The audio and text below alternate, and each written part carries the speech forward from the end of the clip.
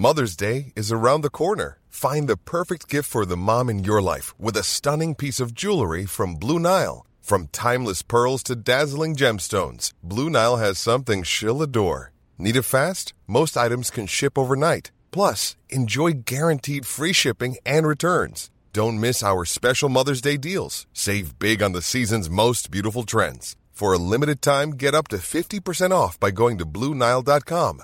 That's BlueNile.com. Planning for your next trip? Elevate your travel style with Quince. Quince has all the jet-setting essentials you'll want for your next getaway, like European linen, premium luggage options, buttery soft Italian leather bags, and so much more. And it's all priced at 50 to 80% less than similar brands. Plus, Quince only works with factories that use safe and ethical manufacturing practices. Pack your bags with high-quality essentials you'll be wearing for vacations to come with Quince. Go to quince.com/trip for free shipping and 365-day returns.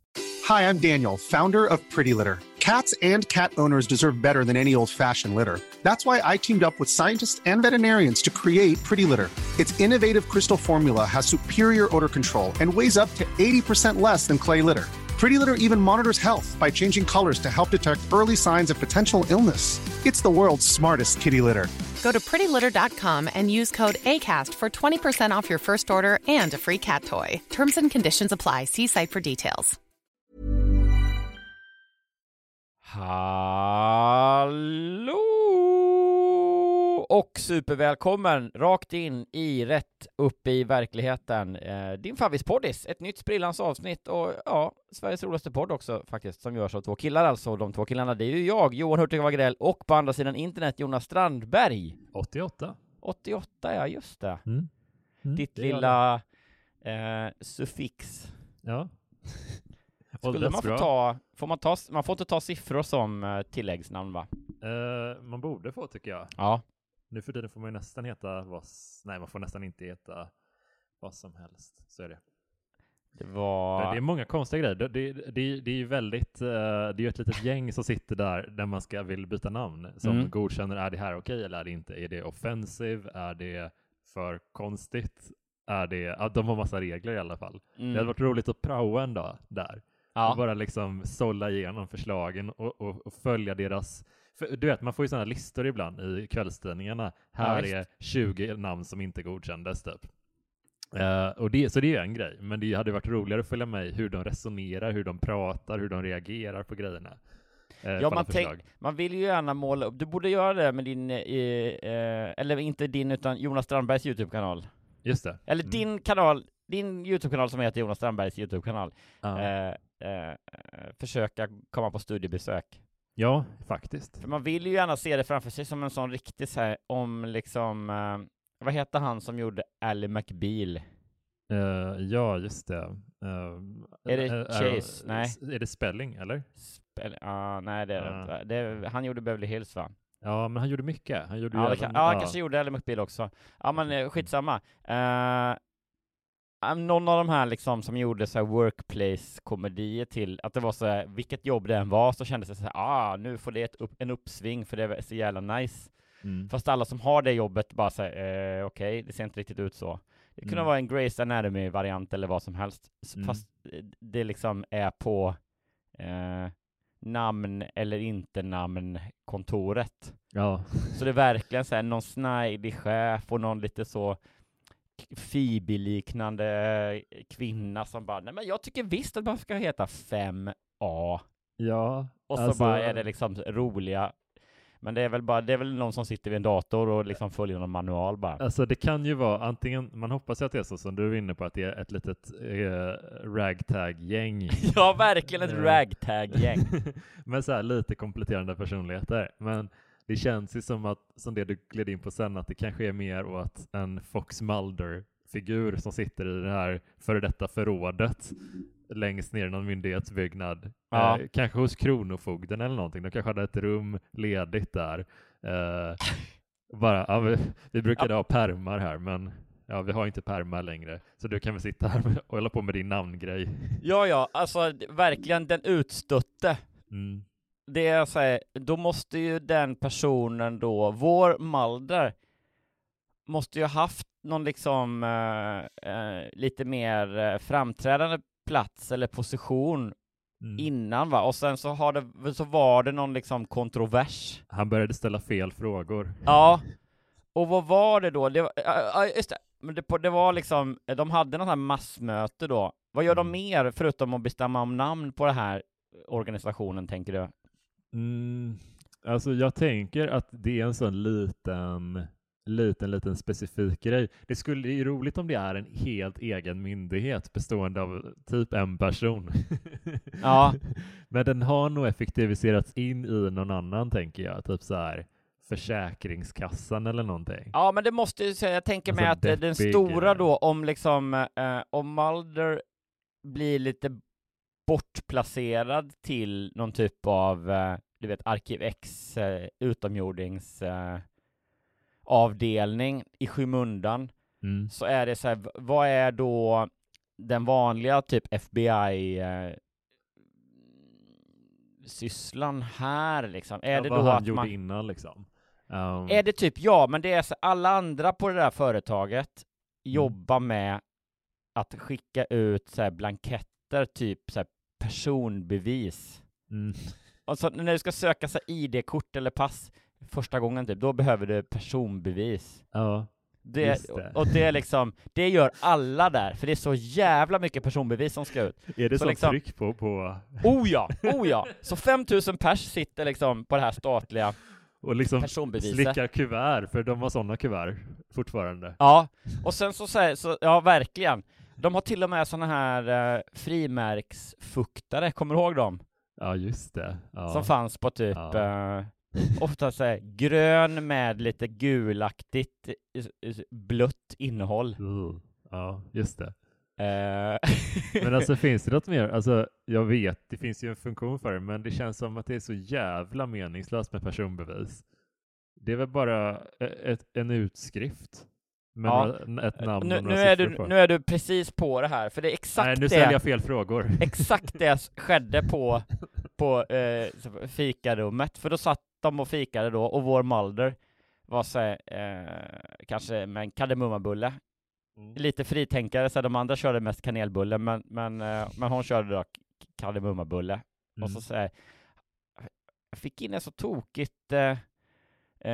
så tokig ansökan om personbevis då, säger hon, lite för att lyfta stämningen där på fikat. Alla så här tittar upp från sina kanelbullar, inte ett ont anande. Nej. Jaha, vadå? Vad var det lustigt med den då? Jo, för att det var så att det var liksom, de hade skrivit för hand på adresser på kuvertet då. För de skickade givetvis in fysisk ansökan om personbevis. Ja. Som man gör ju. Så jävla jobbigt. Ja, det här var länge sedan också. Det var ju lite innan internet slog igenom, så att säga. Och det var så lustigt, för då hade de skrivit, jag förstod ju då att det var ett S, men de hade skrivit så det såg lite ut som en 5 istället. Tänk va? Och då slog det mig, säger hon, att varför har vi aldrig siffror med i namn egentligen? Och då liksom alla andra 4999 liksom stelnar till lite och bara någon kanske så, vad fint väder vi har fått, försöker liksom byta ämne. Det går inte. Nej, det går, och då så här, jag tycker det är konstigt i alla fall. Men vad tyst det blev. Ja, jaha. Och så försöker de så här prata om något annat. Och sen så då är hon igång och liksom börjar med sitt liksom ifrågasättande mind. Så då ställer hon en till fråga. Då undrar hon så här, jag tänkte på det egentligen, så här, är det så viktigt med det här med personbevis överhuvudtaget? Och då blir det som så här, man hör nästan hur liksom det blinkar till i lysrören. Ja. Och sen så bara, när hon kommer tillbaka efter lunch sen, då är hennes liksom skrivbord borta och allting liksom. Det kommer in någon ny chef i vita liksom, i svart kostym. Fråga, vem är du? Ja, vem är du? Och du ska vara här nere. Och så liksom får hon gå ner genom en massa spiraltrappor och långa korridorer. Ja. Och sen är det så här, du ska vara här nu. Du ska svara på, när folk ansöker om namn, så ska du svara på om namnen är okej eller inte. Ja. Här har du en stämpel. Och så tittar hon på den och bara, jaha, det står ju bara ej okej. Ja. Ja, men vad är min okej-stämpel då? Och då bara, haha, går. Då kan du sitta där, jävla Mulder. Ja, fy. Ja, men vad skönt. Då behöver du inte göra den här lilla studiebesöket med... Nej, det är ju som att man var där nästan. Ja, det är precis. Jag tror att ett studiebesök med YouTube-kanalen kanske inte skulle vara lika sprakande som jag nu tänkte att det var. Nej, men ja, man kan hoppas att de har en livlig, härlig miljö och att den inte är lika fientlig. Vad ska serien heta då? Namnbyrån? Eller liksom... Nej, men Arkiv 5 kanske då. För det var 5:an hon frågade om. Ej okej. Ej okej. Det är jättebra. På Viaplay i vår. Loggan är en sån där stämpel liksom. Ja. Ja, och så får man så trailern är bara, du vet, att att hon tittar upp från sin kardemummabulle och bara, varför har vi personbevis egentligen? Och så bara okej. Ja. På Via Free i vår. Men sista fråga här bara då. Vem är du som är bevandrad i film? Vem har vi då? Vi bestämde ju att det är eftersom det är ett lite kvinnlig vibb på de här veckotidningarna så som vi poddade om, så bestämde vi någonstans i mitten att vår Mulder är, också för att det är fräschare, Mulder är så himla kille. Jag tycker Mulder kan vara kvinna nu. Absolut. Ja, vi är progressiva på det viset. Så vem spelar vår lead? Aliette Oppheim. Otroligt bra. Det är kanske det starkaste namnet vi har. Ja. Kristi brud i Knutby-serien. Tack, just det. Jag har verkligen inget ansikte på Aliette. Hon spelar i Kalifat också, jag med. Hon är jävligt bra. Ja, den har man ju verkligen sett också, ja. Så hon har bredd. Jag har jag uppskattat henne både i vad sa du nu, Kalifat och Knutby då, varav jag sett alla, så givetvis flera gånger också. Nu vet jag precis vem du... Konstigt att du har sett. Ja. Men det är ju konstigt att finna en dramaserie, det tycker jag. Det är lite speciellt. Det är om det. Vi har ju en huvudsyssla med den här podden också. Just det. Som jag lite tenderar att glömma bort. Ja, men jag med. Det är för intressant att prata om namnbyrån. Det är ändå... Kanske vi borde byta namn till Utvikningspodden. Det tycker jag. Det är ett alternativ. Men vi snackar ju om så här, läsarnas egna berättelser som de har skickat in till veckotidningarna. Typ så här, Hemmets Journal och Allers och sådär. Och då skojar vi lite med de berättelserna. Vi driver lite med dem kanske. Och så försöker vi bevisa att de inte är sanna också. För vi har ju en tes att de är påhittade. Ja. De här storiesarna. Så vi gissar efteråt. Och ja, men det är också lite det här att vi tror att de är påhittade och kanske skrivna av någon som går en kurs i kreativt skrivande. Eller en kurs i ganska kreativt. Inte så värst kreativt skrivande. Ja, precis. Och man kan märka det. Det är några grejer som vi brukar hugga på lite så här, som signalerar att en berättelse inte är sann då. Och det kan ju vara till exempel att de har ett lite för blommigt språk. Att berättaren kanske försöker att visa sin skicklighet som skribent. Lite mer än om det hade varit en berättelse som verkligen låg nära hjärtat och man bara lät det rinna ut på pappret. Ja, men du vet, det är som du säger, när på typ fotbollsträningen om man är 6-7 år och det kommer någon liksom förälder då, för i mitt fall var ofta någons farsa som skulle säga styla med något liksom trick som inte takterna sitter inte riktigt i. Nej, verkligen precis inte. Så är det med de här liksom, texterna, att det är någon som ska styla lite med något snajdigt. Ja. Och så blir det lite knas istället. Nej, men precis. Och det är ju några sådana grejer. Liksom. Och när de försöker... En sån grej kan ju vara att de försöker få berättelsen att knytas ihop på ett lite för perfekt sätt. Som livet tenderar att inte göra. Just det. Det är också en grej som signalerar att det är falskt. Vet du vad jag tycker är just nu i alla fall, min favorit när det gäller attityder på sant? Vadå? Det är när det är alla andras fel. Ja, eller hur? Brist på självinsikt. För det blir så roligt. Viktigt. Det blir så liksom, det blir ofta så smaskigt i de berättelserna. Att det är så här, nu ska ni få höra på ett problem som jag har med alla andra. Och så bara, men vänta nu.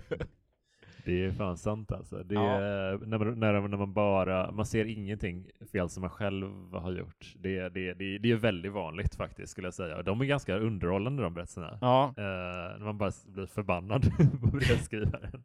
Idag ska jag bjuda på vad ska man säga, en människas dröm. Och huruvida den går i uppfyllelse eller inte. Mysigt. Och så kastar jag också in som bonus ett riktigt härligt namn som jag skulle vilja prata lite om, och kanske du får gissa på sånt där. Okej, kul. Jag har en berättelse om en person som aktivt väljer bort sin familj. Oj! Vilken dröm, håller jag på att säga. av underhållningsskäl. Jo, verkligen. Men också liksom, men om man adderar till det extended familj, så är det ju ändå alltså de allra närmaste som man har valt själv, de tror jag är vanligare att man gillar liksom. Ja, men annars om det skulle vara att aktivt välja bort sin extended family, då är det nog väldigt mångas liksom absolut förbjudna dröm. Alltså det är ju det, en sån grej som när vi pratar om en jobbig svärmor eller liknande, eller en jobbig mamma som dyker upp ibland i de här berättelserna, då brukar jag, alltså i alla fall jag känner ju liksom en sån, men säg upp kontakten då.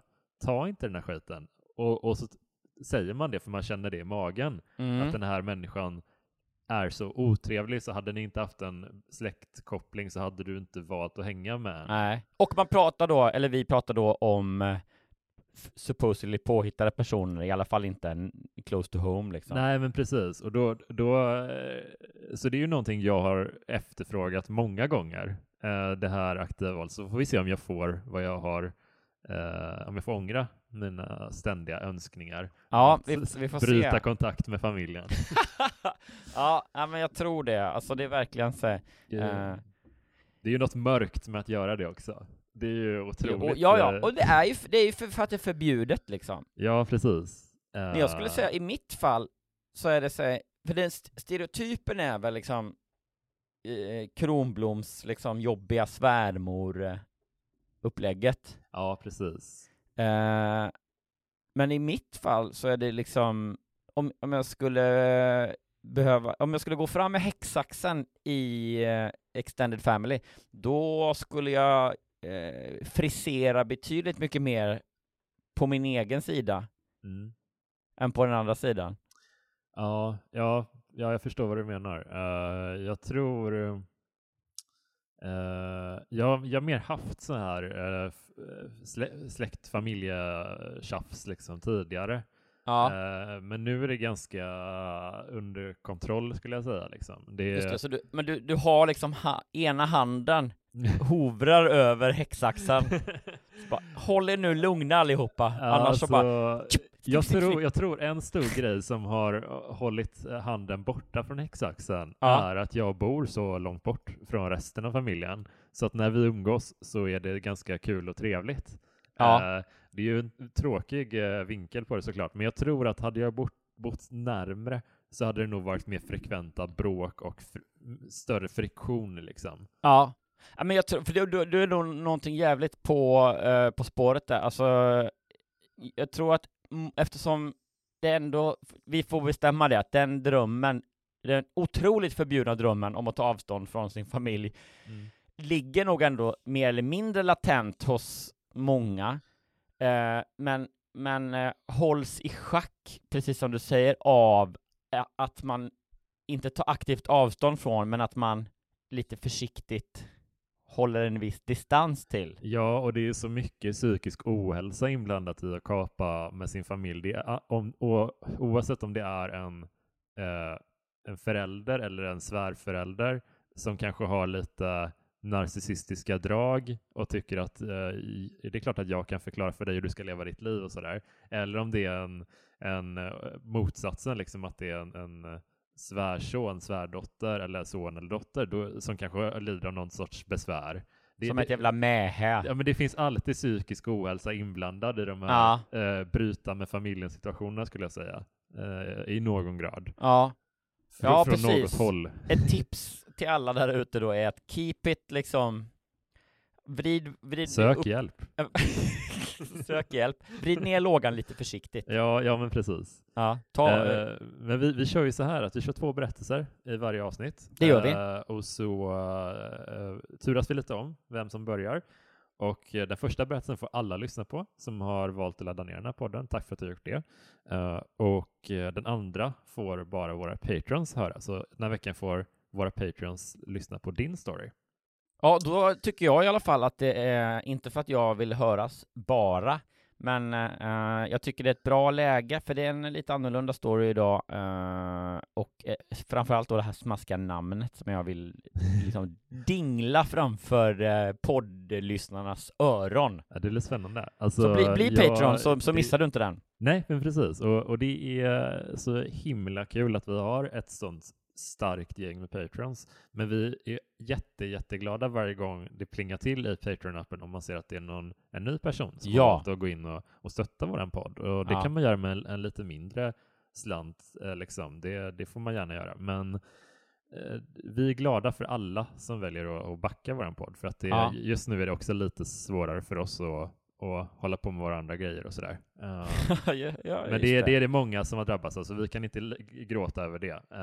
Men vi är lite extra glada nu. Ja. Vad fan är det statliga bidraget till Patreon-förluster eller något sånt där? Ja, just det. Nej, men vi ut och demonstrera. Sådana lipsillar som håller på Jonas Gardellar oss över det. Jonas Gardell 88. Ja. Nej, men skämt åsido. Om vi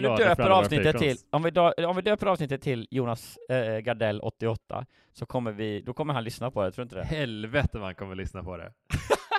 Gud vad han kommer lyssna på det. Usch. Ja, jag får ont i magen när jag tänker på det. Jonas Gardell, du som lyssnar nu, det var bara det. Det var bara därför vi döpte avsnittet till Jonas Gardell 88. Du behöver inte lyssna vidare nu. Resten du kommer inte gilla det ändå. Nej, men precis.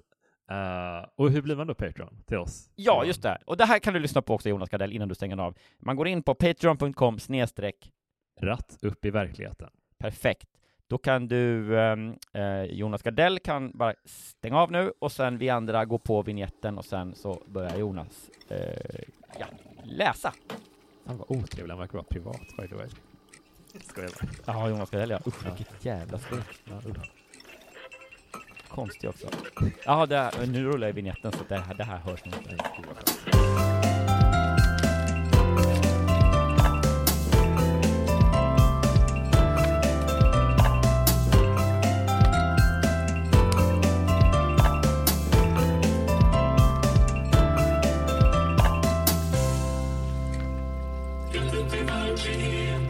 Vår älskade dotter valde bort hela sin familj. Ja, straight to the point. Ja, men också tycker jag en potentiellt riktigt juicy, liksom passiv-aggressiv formulering där med vår älskade dotter. Du vet, hon valde bort sin familj. Vi har bara älskat henne. Vi har inte gjort något fel. Nej. Och sen så bara, anledningen till att vi slog henne, det var ju för att vi älskade henne så mycket. Så sen var det hon som valde bort oss. Det känns som att den bär på mycket, den där. Det kommer komma en liten ingress här. Ja. Och sen så kommer jag får nöjet att bjuda dig på, jag tror att det heter passivt presens. Heter det så? Det här sommar i P1-språket. Ja. Du kommer förstå vad jag menar. Det är ett väldigt speciellt berättargrepp för att åstadkomma extra dramatik, kan man säga. Ja. Du får gissa på vad det är sen. Ja. Men först ingressen. Emma var den mest efterlängtade lilla bebis. Hon växte upp till en vacker och intelligent tjej, men inuti var hon olycklig och deprimerad. Ingen förstod hur vi hade det hemma. Som föräldrar gjorde vi allt vi kunde, men vi lyckades inte. Mitt hjärta är för evigt krossat. Okej. Wow. Då har vi satt lite scenen i alla fall. Ja, verkligen. Men nu kommer det här som jag tror heter passivt presens. Ja, spännande. Tystnaden i bilen är iskall och jag känner varje hjärtslag som en hård puls i min hals. Framme vid busstationen kastar sig min dotter ur bilen, drar hastigt upp bakluckan och sliter ut sin väska. Det här är mitt sommar i P1. Otroligt. På vilket sätt blir det passiv presens? Nej, men jag tror att det är man återberättar någonting, vilket synliggörs senare, liksom, att det här man berättar någonting som har hänt för, men man berättar det i nutid. Liksom. Jag tror att så att det är någon sorts liksom, ja, okej. Och sen så, ja, precis. Just det, ja, men liksom presens i imperfekt typ. Ja, precis. Ja, det kanske heter passiv presens. Spännande. Det är bara en sån grej är ju, tror du att det är så att det är en gudabenådad berättare då som berättar något helt sant, eller tror du att de har gått igenom på en kurs det här greppet och så testade personen det då liksom? Ja, det känns ju, jag gillar öppningen mycket. Ja. För att vara sån här novelllängds berättelse. Ja, på samma sätt som man gillar en film om den är välgjord, inte för att den är liksom att den händer framför en. Ja, gud, jag såg ju Wes Andersons nya film häromdagen. French Dispatch. Jag kollade på halva den i julas. Så jävla oengagerande. Jag tyckte mycket om den. Gjorde du? Ja. Eller vi såg ju inte färdigt. Vi såg halva. Ja, vi såg halva, men det var ju mer av småbarns... ja, jag fattar. Alltså jag såg med utmärkta förutsättningar liksom. Och det var liksom, jag var ganska pigg och sådär. Hela det själv? Köret. Vad sa du? Själv, eller var du... Nej, med Ulrika. Ja. Och den var ju liksom så här, den består av massa olika berättelser som en novellsamling typ liksom. Mm. Men jag tyckte det konstiga med den var liksom att om man lite för att det är inte så tydliga avbrott så här, mellan alla berättelser tycker jag liksom, att det är lite så här att, och där tog den typ slut. Och så hoppar vi tillbaka till redaktionen lite grann. Samma färgskala typ liksom, och så till nästa berättelse. Så om man missade att nu börjar en ny berättelse, så tycker jag man blir lite thrown off mentalt liksom. Aha, är det här en annan story nu som vi ska följa? Eller vad började den nu? Och så har man lite kommit av sig och missat inledningen. Det kanske på sätt och vis var av godo att vi bara liksom han titta fokuserat under en timme eller vad det var. Ja, men den var väl typ 1:45 tror jag, så den är så här normal lång film och så. Men jag gillade att den var filmad eller presenterades i 4:3-format, så här gammal tjock-tv-format. Det var snyggt. Ja, men jag gillar ju allt, även liksom, det är klart att det är ett gammalt trick, men allt som är Wes Andersonskt med den. Ja. Det konstiga och det är liksom lite så här, ja, men det var ju väldigt snygg och så, men jag tyckte det var så mycket stories som man bara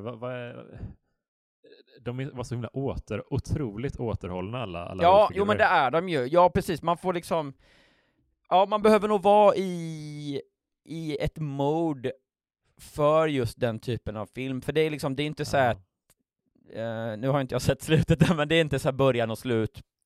Och det är inte liksom en tydlig båge på det viset, utan det är liksom som ett litet nedslag i men jag tycker om hans filmer i övrigt liksom. Jag tycker mycket om Tenenbaums och Darjeeling Limited och Grand Budapest Hotel typ. Men, så de tre jättemycket om, men det, jag vet inte. Jag tror Darjeeling Limited är väl liksom att de är alltid på det här tåget typ hela filmen nästan. Så den liksom är alltid i naturlig rörelse. Jag tycker hans filmer känns lite för statiska ibland annars. Ja, men så kan det ju vara. Även Grand Budapest är mycket rörelse i. Nej, men precis, det är väldigt mycket. Nu står vi stilla i den här rutan och pratar med varandra, så går folk in och ut ur bild typ. Det är lite den känslan. Var det kanske lite för lite Owen Wilson? Det är mycket möjligt. Han medverkar inte så mycket, nej, det är fan sant. Lite för mycket Timothy Chalamet, tycker jag. Ja, det kan jag också jag börjar köpa. Jag är mer på honom. Jag är mitt i den biten. det här med han, vad heter hon? Frances McDormand. Ja, just det. Ett otroligt bra skådespelarnamn. Nästan där uppe med Aliette Opeim. Ja, verkligen. Det är ett jättebra namn. Men han var ju så jävla bra i den där sommarfilmen, Call Me By Your Name. Ja, just det. Den har jag också sett jättemånga gånger. Den är jättefin. Men sen Dune... men det känner jag till att den är fin. Ja, men den är jättebra liksom. Och Dune, jag tyckte den var bra, men jag tyckte inte han var något så här... Han var väl helt okej i den, typ. Ja, och sen Dune har liksom inte sett den, men är den spännande liksom? Så att... min nya nu är ju att köra liksom godnattfilmer i mörkret i sängen. Ja, men den är typ som Game of Thrones möter Star Wars, typ. Wow. Den är jävligt... When you're ready to pop the question, the last thing you want to do is second-guess the ring. At BlueNile.com, you can design a one-of-a-kind ring with the ease and convenience of shopping online. Choose your diamond and setting. When you find the one, you'll get it delivered right to your door. Go to BlueNile.com and use promo code LISTEN to get $50 off your purchase of $500 or more. That's code LISTEN at BlueNile.com for $50 off your purchase. BlueNile.com, code LISTEN. Even when we're on a budget, we still deserve nice things. Quince is a place to scoop up stunning high-end goods for 50 to 80% less than similar brands. They have buttery soft cashmere sweaters starting at $50, luxurious Italian leather bags, and so much more. Plus, Quince only works with factories that use safe, ethical, and responsible manufacturing. Get the high-end goods you'll love without the high price tag with Quince. Go to quince.com/style for free shipping and 365-day returns. Jag tycker den är jättebra, men lite tråkig färgskala. Den utspelar sig i ökenmiljöer rätt mycket. Ja, så man blir lite trött i ögonen av den efter ett tag.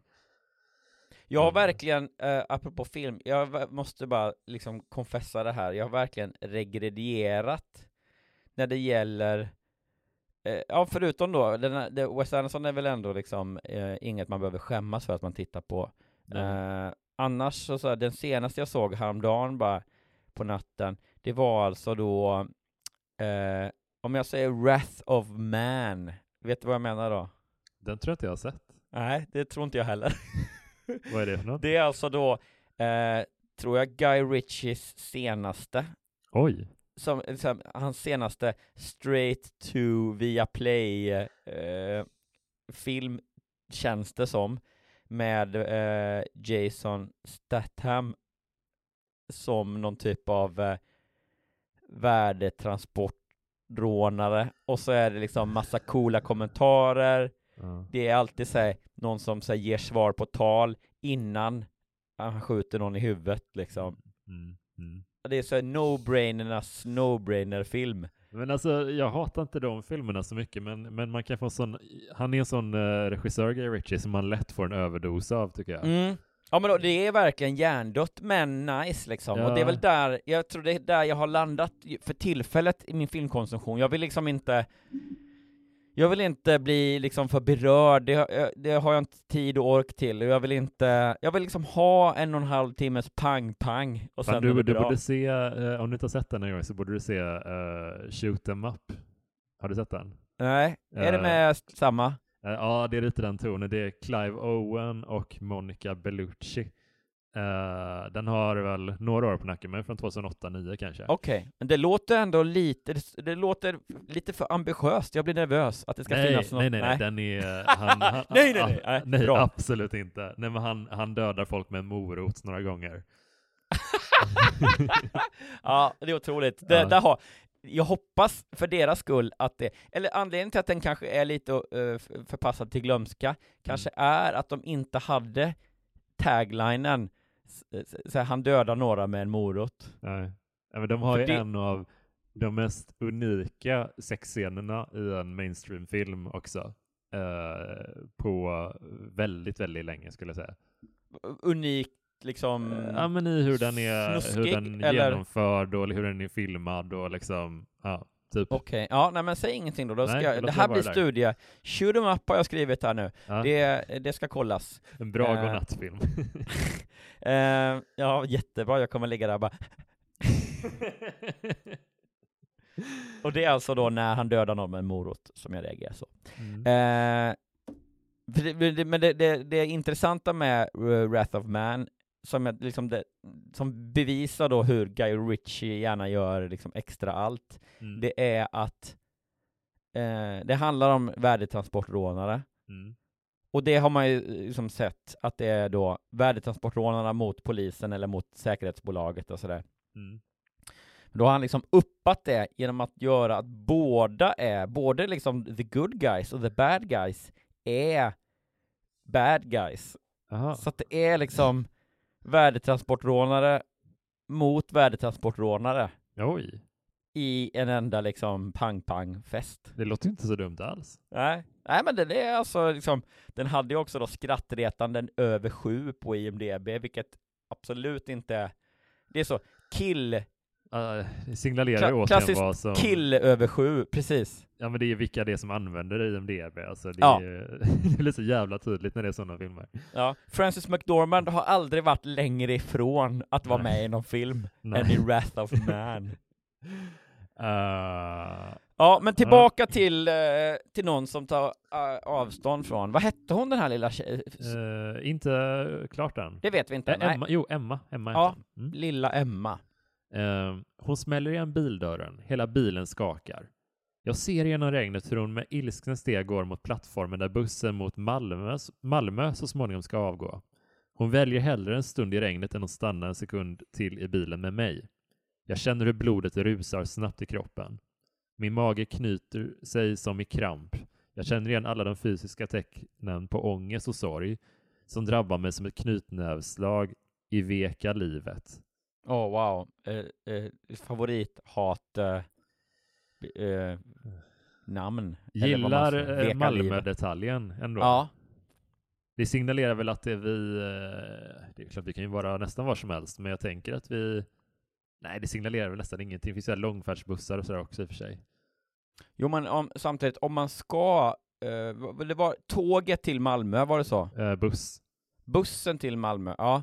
Nej, men då är det ju ännu mer att det är i Skånetrakten liksom. Ja, det måste det ju vara. Annars så tar man väl ändå liksom chansen och åker till vilken stad som helst för att ta Malmö. Ja. Om det är liksom 10 mil norrut, då är det så här, han satt sig på bussen till Hårred. Hur blev det så här? Ska det aldrig bli bra? Jag vilar pannan mot ratten. Regnet som strilar över min bil döljer mina tårar för omvärlden. Nej, du lägger du av. Nu får du lägga ner här. Det här är för roligt. Jag är 58 år och har 3 barn. Min äldsta I couldn't help but wonder. Min äldsta dotter är nu 29 år.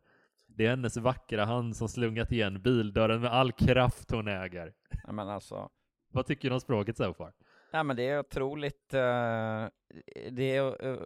otroligt ambitiöst. Ja, det kan man säga.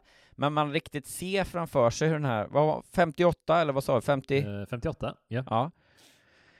Hur hon ligger på mage på sin stora säng i West Village och skriver på en laptop och har sig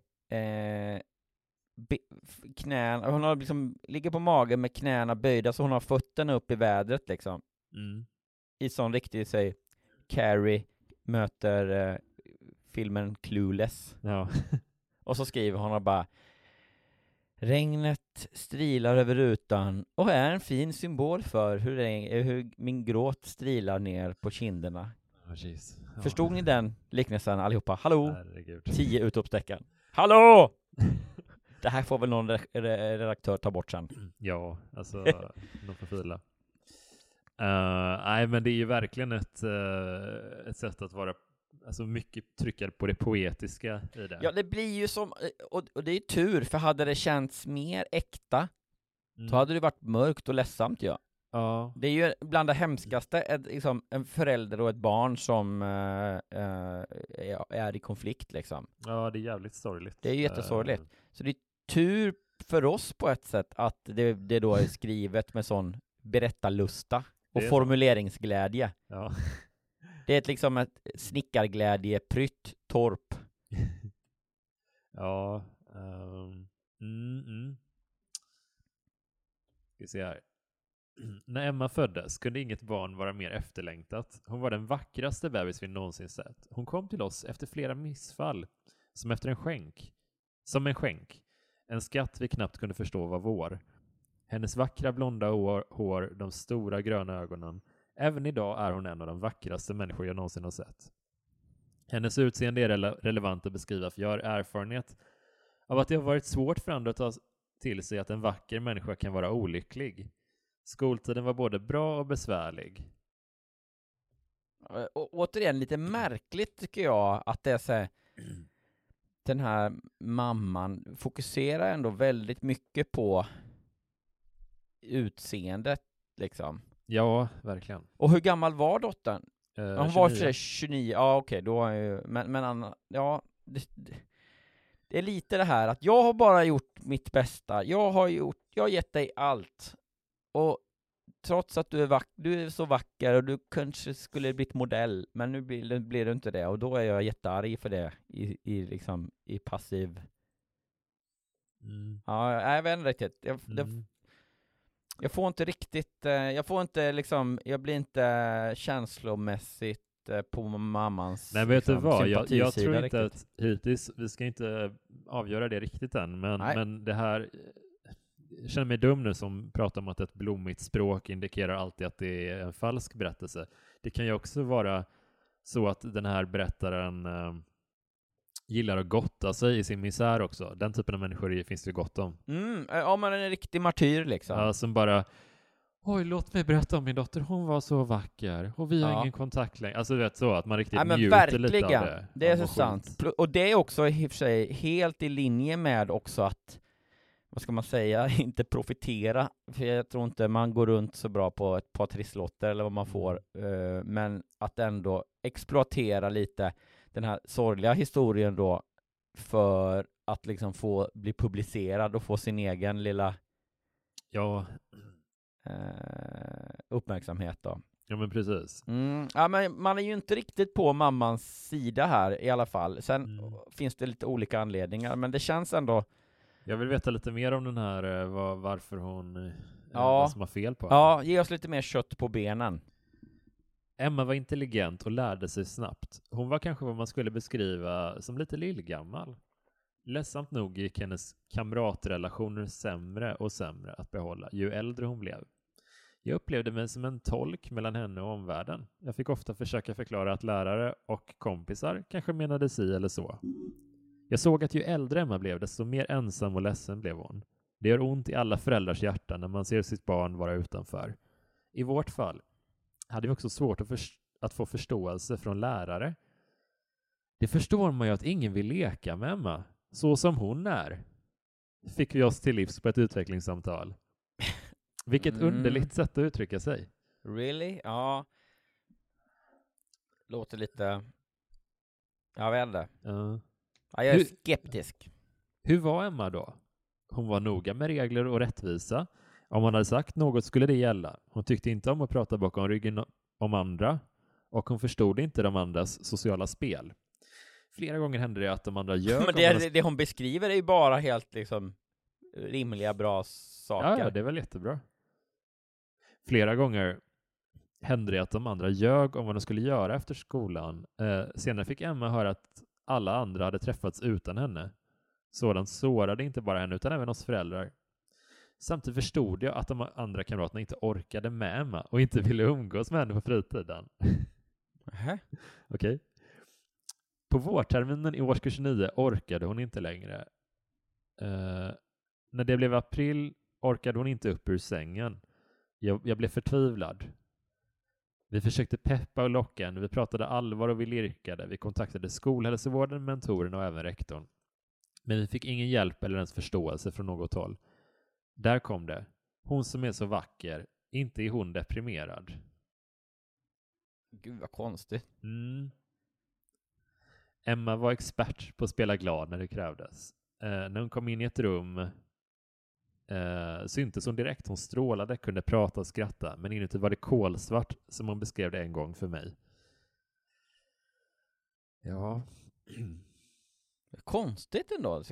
Nu tycker jag har gått över mer till Att bara tycka det liksom är märkligt. Ja, faktiskt. Skoltiden gick över i att bli ett lidande. När detta hände fanns inte begreppet hemmasittare. Men jag har under senare år förstått att vi borde låtit Emma stanna hemma.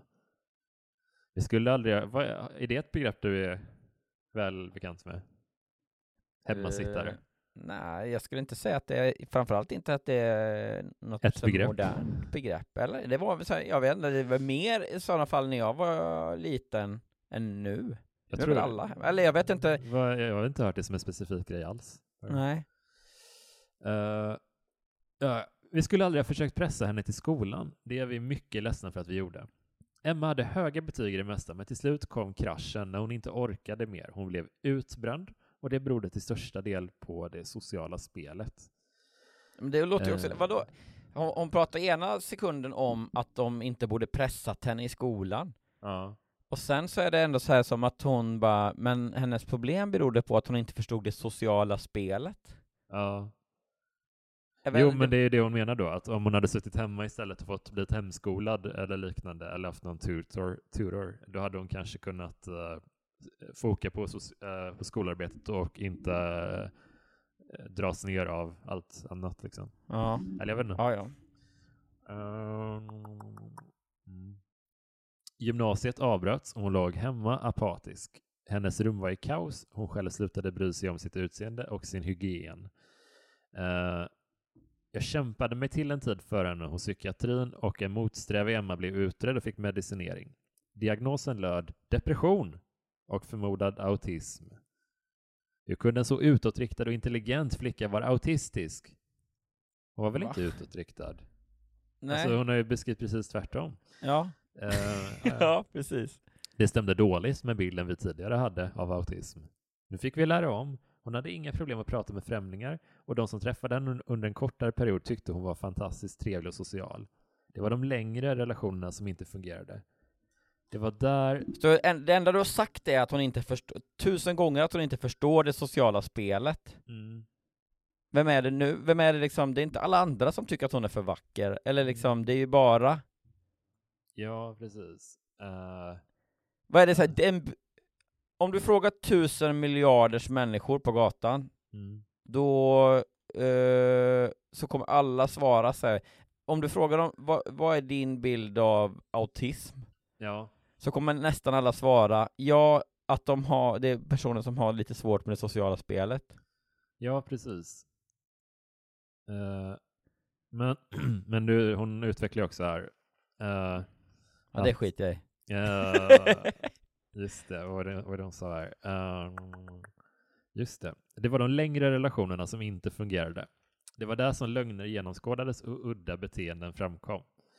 Åren som följde innehöll oändliga bråk hemma med oss föräldrar och med hennes syskon. Hon uttryckte hela sin sorg och förtvivlan gentemot oss. Hon sa att det enda hon ville ha av oss var en lägenhet som kunde flytta. Hon började hänga ute med äldre killar och dricka alkohol. Kanske dövade det hennes sorg och fyllde något tomrum. Jag blev allt mer orolig och vid något tillfälle när jag hittat otillåtna substanser i mitt eget hem kände jag hur all min kraft var slut. Inte ens mina vänner förstod hur illa det var hemma hos oss. Hon som är så vacker och trevlig var svaren jag fick då jag försökte beskriva situationen. Det var som om ingen förstod, ingen trodde mig och ingen ville höra vad jag egentligen sa. Och om nätterna körde jag runt och letade efter henne. Jag var som en bankomat de här åren där jag hela tiden försökte stötta med pengar till ordentlig mat och kläder. Men vad fan, är du dum i huvudet eller?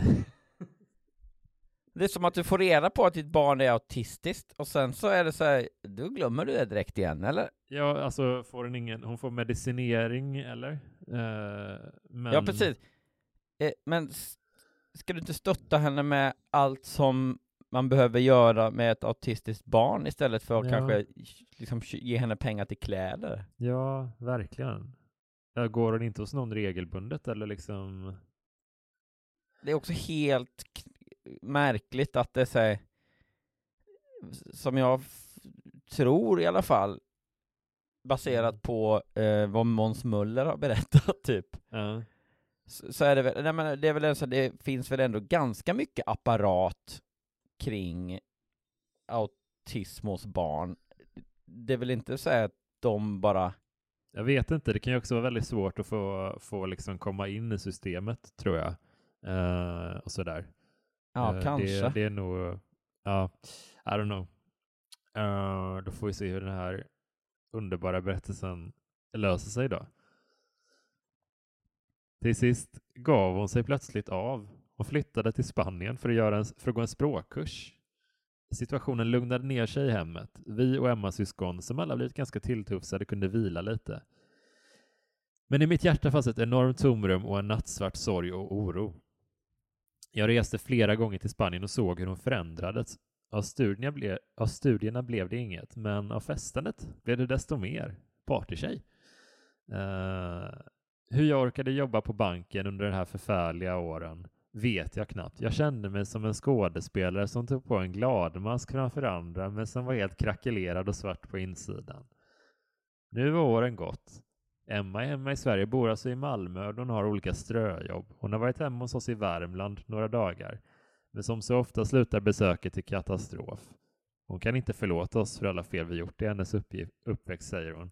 Jag vet att hon känner så, och det krossar mitt hjärta. Varje förälder gör allt den tror är det bästa för sitt barn i stunden. Kanske har vi brustit mer än de flesta. Mitt hjärta är krossat och jag blir inte hel igen. Min ena son lever sitt liv med en låg självkänsla och en sorg efter ett syskon som säger sig inte tycka om honom. Att vara förälder till ett barn som inte tycker om dig är en social skam. Alla pratar om barn och barnbarn på jobbet, men jag säger ingenting. Hur ska jag kunna förklara att vi som familj inte kan sitta och äta en enkel måltid tillsammans ens som vuxna? Jag torkar mina tårar, sätter på torkarbladen och kör hem för att fortsätta till jobbet. På med gladmasken, men inuti är det svart. Bara svart. Ingrid. Alltså förlåt, men det är så himla konstigt. Ja. Alltså det är så här, att dels då att leva i det här totala mörkret som hon då ändå beskriver, Ingrid. Ja. Supposedly. Precis. Och ändå leverera den här typen av liksom blommig historia, eller liksom att berätta det på det här viset. Men vet du vad, jag tror att vi kan direkt gå till sant eller falskt kanske. Ja, vi gör det. Då tror vi att den här berättelsen om den enda människan som har flyttat från Värmland till Malmö, vi tror att den är 1, 2, 3 falsk. Okej. Jag tror att den är sann av lite den anledning som du var inne på. Tydde mot motsatsen, för att hon visar inga tecken på att hon försöker att vad hon tänker att hon kan lösa det här. Hur hon tänker att hon kan lösa den här situationen.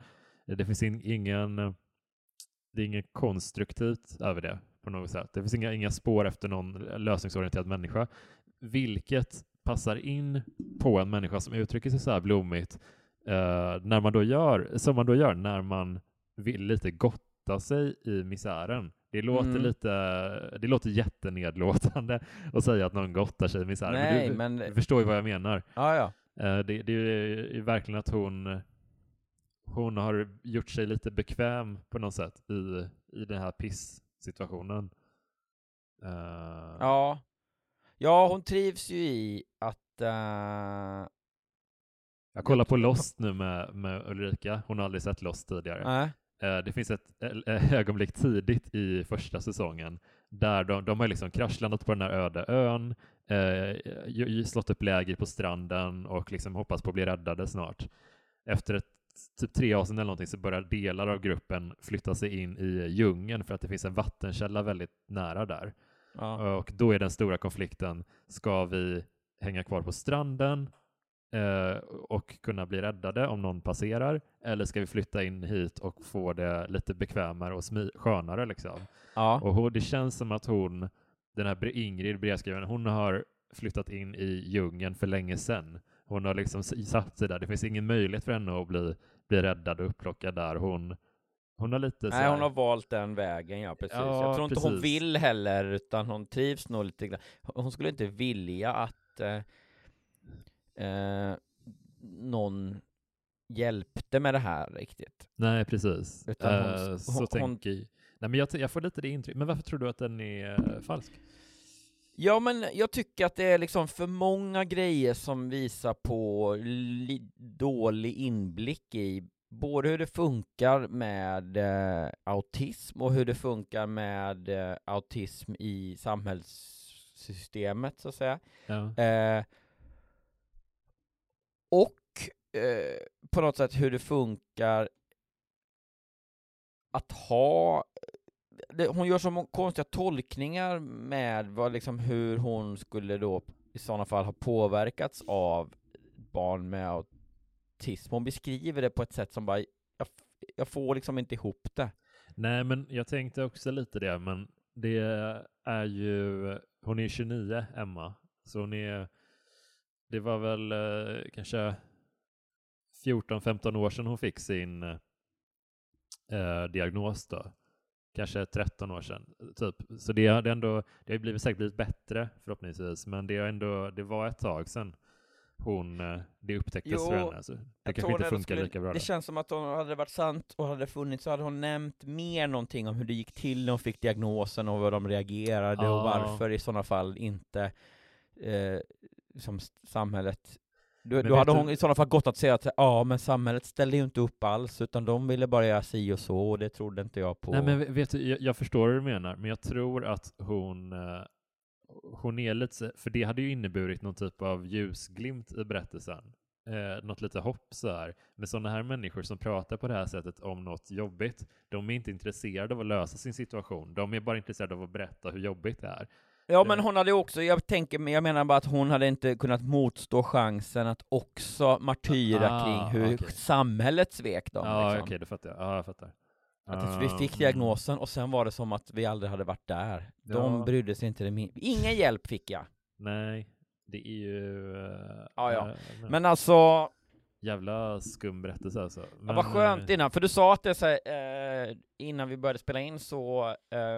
hintade du om att den kanske att det kändes som att den var jättemörk historia? Ja, det kändes ju så lite. Ja, jag bara skummade lite. Ja, och det var ju mycket, det var ju ändå en lättnad att det inte var så.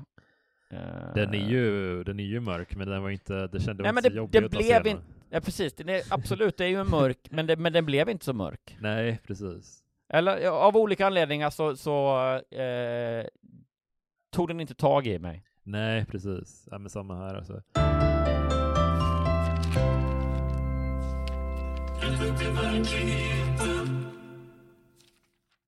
Jag har funderat lite på fortsätt för Cowboy. Bra! Känns det helt sinnessjukt? Nej. Jag har ju själv 2 som du vet. Svarta och... det är fan gött med lite heels på. Alltså gul, lite så. Ja. Men med sådana Cuban heels som är lite sådär, ja, du vet. Jag ska bara skriva upp. Cowboy boots. Ja. Ja, men det finns ju då, Our Legacy har ju en liksom väldigt säg, modern och clean cowboyboot. Det är den jag har också. Den finns i svart och i någon så här lite oxblod eller sådär. Annars så kan du gå till Sko-Uno. De har ju massa sånt också. Ja. På Gamla Brogatan. Fan vad nice. Jag har snött in jättemycket på den stilen. Ja, men att modern cowboy, lite så här Fargo-person. Ja, exakt. Så jävla snyggt. Att man har liksom, fast man lever, du vet, i alla fall senare än 80-talet. Ja. Eller, du vet, mitten på 80-talet. Liksom ljusblå jeans. Inte så tajta heller. Nej, precis. Alltså lite min snyggaste film, alltså en av mina snyggaste film är ju Red Rock West, heter den. Jaha. Nej, känner inte ens igen. Den är inte så jättestor, men jag tror det är Dennis Hopper. Det är Nicolas Cage och det är någon av Twin Peaks-tjejerna, tror jag. Ja, bra uppställningen då. Ja, den är riktigt ball. Alltså premissen är att han misstas för en lönnmördare, en yrkesmördare. Ja. Och komplikationer uppstår. Ja, just det. Dråpligheter uppstår. Är det den Camion Boot, eller vad den heter? Nej, den heter Cuban någonting, tror jag. Camion är ju mer av en... Där var den, ja. snygg. Ja. Jättesnygg. Vad har du för skostorlek? Jag är 46 år där. Ja, jag skulle säga det. Det känns, du har en otrolig, det har vi nog pratat om, va? Du har en otrolig storfots aura. Ja, de är riktigt mycket klossar hemma. Och båtar. Hårt knutna Converse. Verkligen. Det är det roligaste vi har sagt någon gång.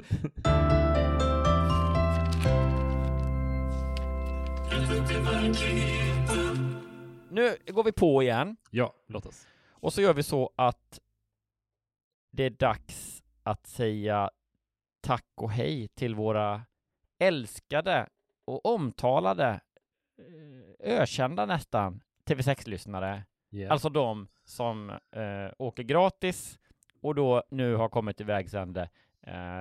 Kopplar vi av er i den vagnen. Så stort tack för att du har lyssnat.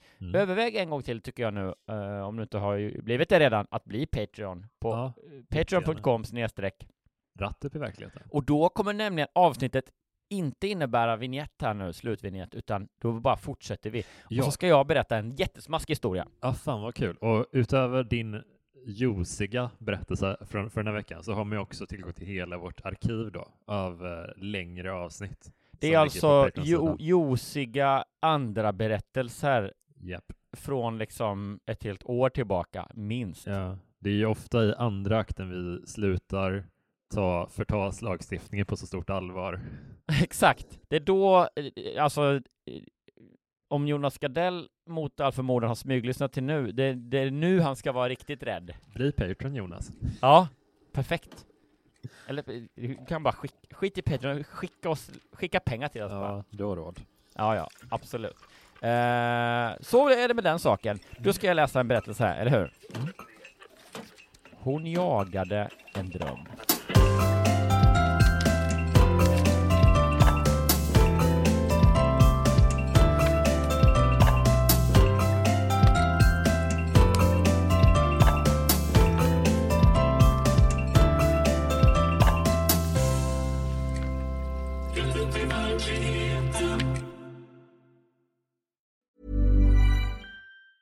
Hey, it's Danny Pellegrino from Everything Iconic. Ready to upgrade your style game without blowing your budget? Check out Quince. They've got all the good stuff, shirts and polos, activewear and fine leather goods, all at 50 to 80% less than other high-end brands. And the best part? They're all about safe, ethical, and responsible manufacturing. Get that luxury vibe without the luxury price tag. Hit up quince.com/upgrade for free shipping and 365-day returns on your next order. That's quince.com/upgrade. Hi, I'm Daniel, founder of Pretty Litter. Did you know cats tend to hide symptoms of sickness and pain? I learned this the hard way after losing my cat, Gingy. So I created Pretty Litter, a health monitoring litter that helps detect early signs of illness by changing colors, saving you money and potentially your cat's life. Pretty Litter is veterinarian developed, and it's the easiest way to keep tabs on your fur baby's health right at home. Go to prettylitter.com and use code ACAST for 20% off your first order and a free cat toy. Terms and conditions apply. See site for details.